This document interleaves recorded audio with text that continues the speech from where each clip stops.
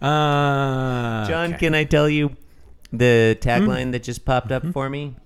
I wish it had popped up yesterday because it would have been super appropriate. It's garbage in, Garfield out. Oh, that would have been so Would have been good. so perfect.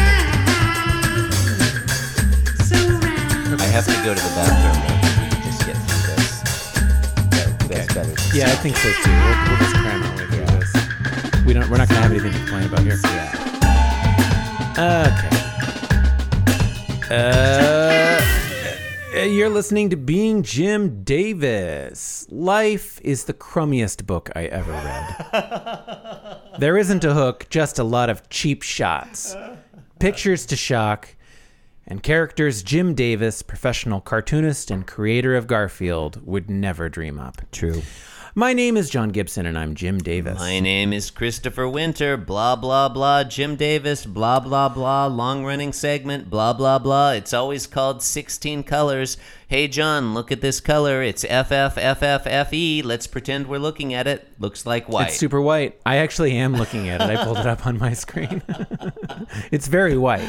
And I'm proud of Yeah, it. it's like... I'm proud of the Go segment ahead. title, 16 Colors. I think that's fun. I don't get it. It's like 16 candles. Okay. It's subtle. Yeah. And I mean, Yeah. 16 is the wrong You- number, but whatever. You said like John Hughes' 16 colors? Yeah, Like maybe that that's would- what I should have said. From the John Hughes ring cycle. Yeah. Great ring cycle. All right. It's Saturday, May 28th, 1983. This is the 1805th ever Garfield strip. What's the synopsis? John, in today's strip, Garfield demonstrates why he would be a good host for being Jim Davis. And I would love for Garfield to be a host on the show. Yeah, I would have him on. Yeah, he's welcome on. Yeah. Okay. Panel 1. Garfield and Arlene. Now, we're going back to that setting where they're, the fence with the moon. But some things have Yeah, changed. I don't like this. It feels like backsliding. Like, I think we should have done the trash can strip and then the first moon strip and then this I one. hear you. That would have been better. Here's what I really dislike about this. They're using this... Or no. Sorry to interrupt again. This one should be first because the moon's clearly rising. Well, except they're parting ways. We'll get to that. Yeah, So okay, here's then. what I don't All right. like is that 2 days ago they were sitting on top of the fence. And that made sense. They were like cats on a fence. That's a thing cats Yeah. do. Today, they're behind it's like they're standing up. They're using the fence as a countertop. Yeah, they're sitting at the fence. Yeah, but like that fence is pretty tall. How are they even if they were standing bipedally, they must be monstrously tall. I guess they could be on some trash cans behind the fence or something. That's what I'm going to believe headcanon, just to make this make sense. Yeah, or like there's a crossbar Yeah, I guess right that's there. true. There could maybe. be a crossbar. Yeah. So they're behind the fence, like looking over it. And So the other thing is like, okay, so this is later in the evening. Maybe The moon is it's down, a different fence. It's facing the listeners. other direction. It's clearly a different fence because the pickets aren't as flush. that's true. That's a good point. Yeah. So it's fine. Yeah. It's I like fine. that the pickets aren't too flush. I think that's a nice touch. Makes it look a Yeah. little, it's just a little more flair, a little more interest, Yeah. visual interest. The moon is setting, and as happens, it appears to be super huge. Wait, does the moon look bigger when it's like against the horizon or when it's up in the sky? So when When it's against the horizon. it's against the Yeah. horizon, so it looks super. Because it's huge. going through more atmosphere, That's so the right. waves get like fattened out. This is a fat moon, That's- listeners. That's not. I mean, It's a something, fat something like moon. that. It's sloppy fat. Sloppy It's a fat. big old fat moon over there in the sky. Oh yeah. And Garfield and Arlene are parting ways. Garfield is already heading off to the left, and he's thinking, "I'll see you, Arlene." And Arlene is sort of coquettishly extending her paw towards him and sort of looking away and kind of batting her eyelashes a little bit is how it looks to me. And she's thinking, and I really like this line. Imagine her saying this as Sebastian the Crab. from Little Mermaid. It is customary in human circles to kiss a lady's hand. In the human world.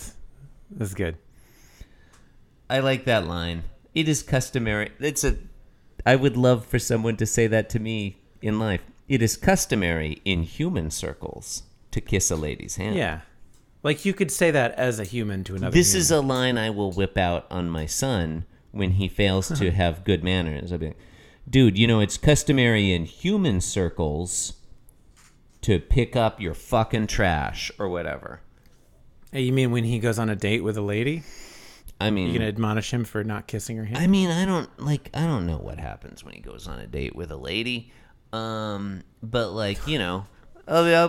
definitely gonna whip out a Or whomever. I'm gonna be like, it's customary in human circles to wash your fucking dishes rather than just leaving them on the table. Something like that.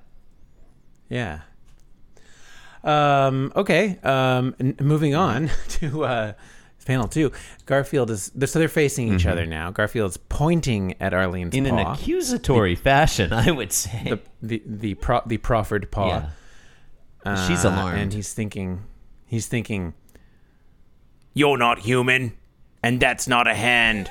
That's a hairy paw. That's a hairy paw.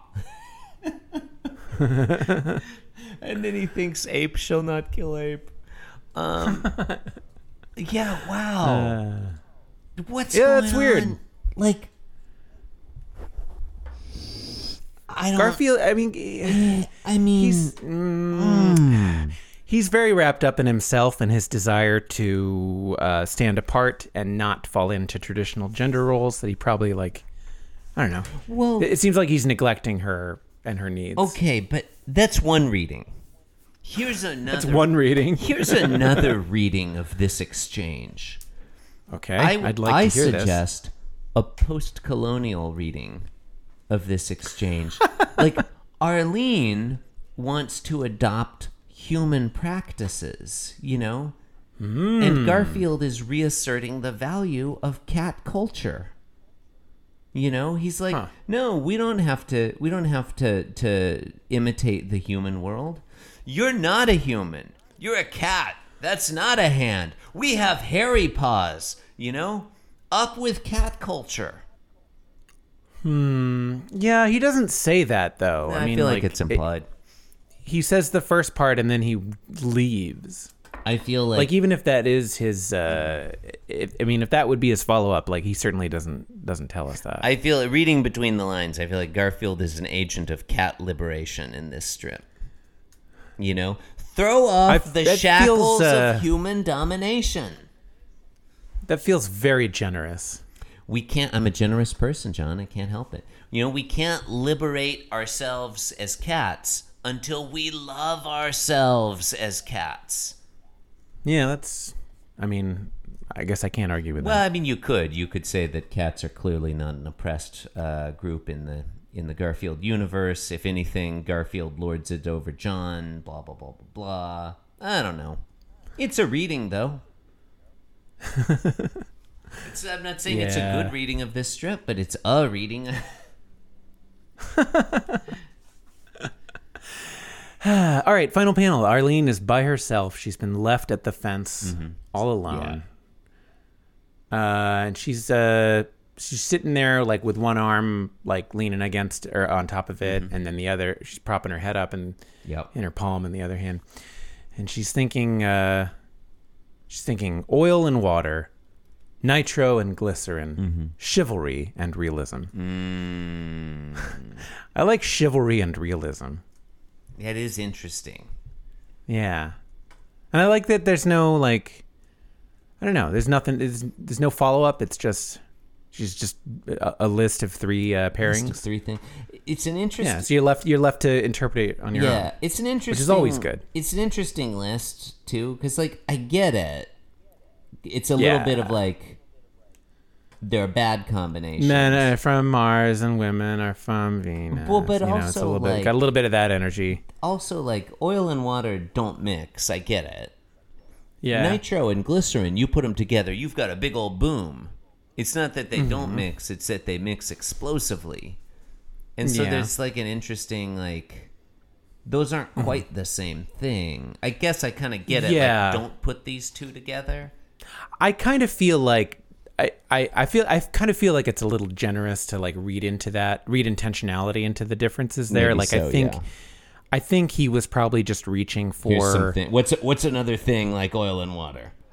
yeah. It's like, I rule don't of know. threes. I need 3 things here. I can't just say Yeah. oil and water, chivalry and realism. I've got too much space between the moon and the top of the frame. I need a third thing. Yeah, you're probably right. Yeah. It was an overly generous read. I'm a generous person, John. I wonder if he means realism in the like political sense. I think so. Like I the think political, philosophical I think he sense? means realism as theory of international relations, John. Yeah. As opposed to liberalism or constructivism. Exactly. You know, like as John J. Mearsheimer has written, in a context of like if you're an offshore balancer in the context of defensive realism, you can't be chivalrous. I don't know.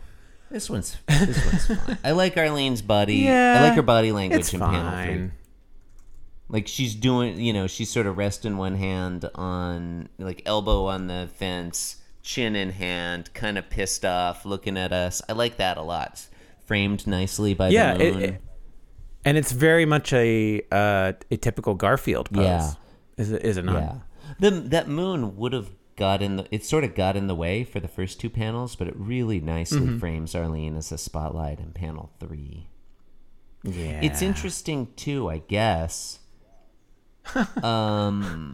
Garfield is sort of the cynical, realistic one in panels 1 and 2, but in panel 3, Arlene's being pretty cynical.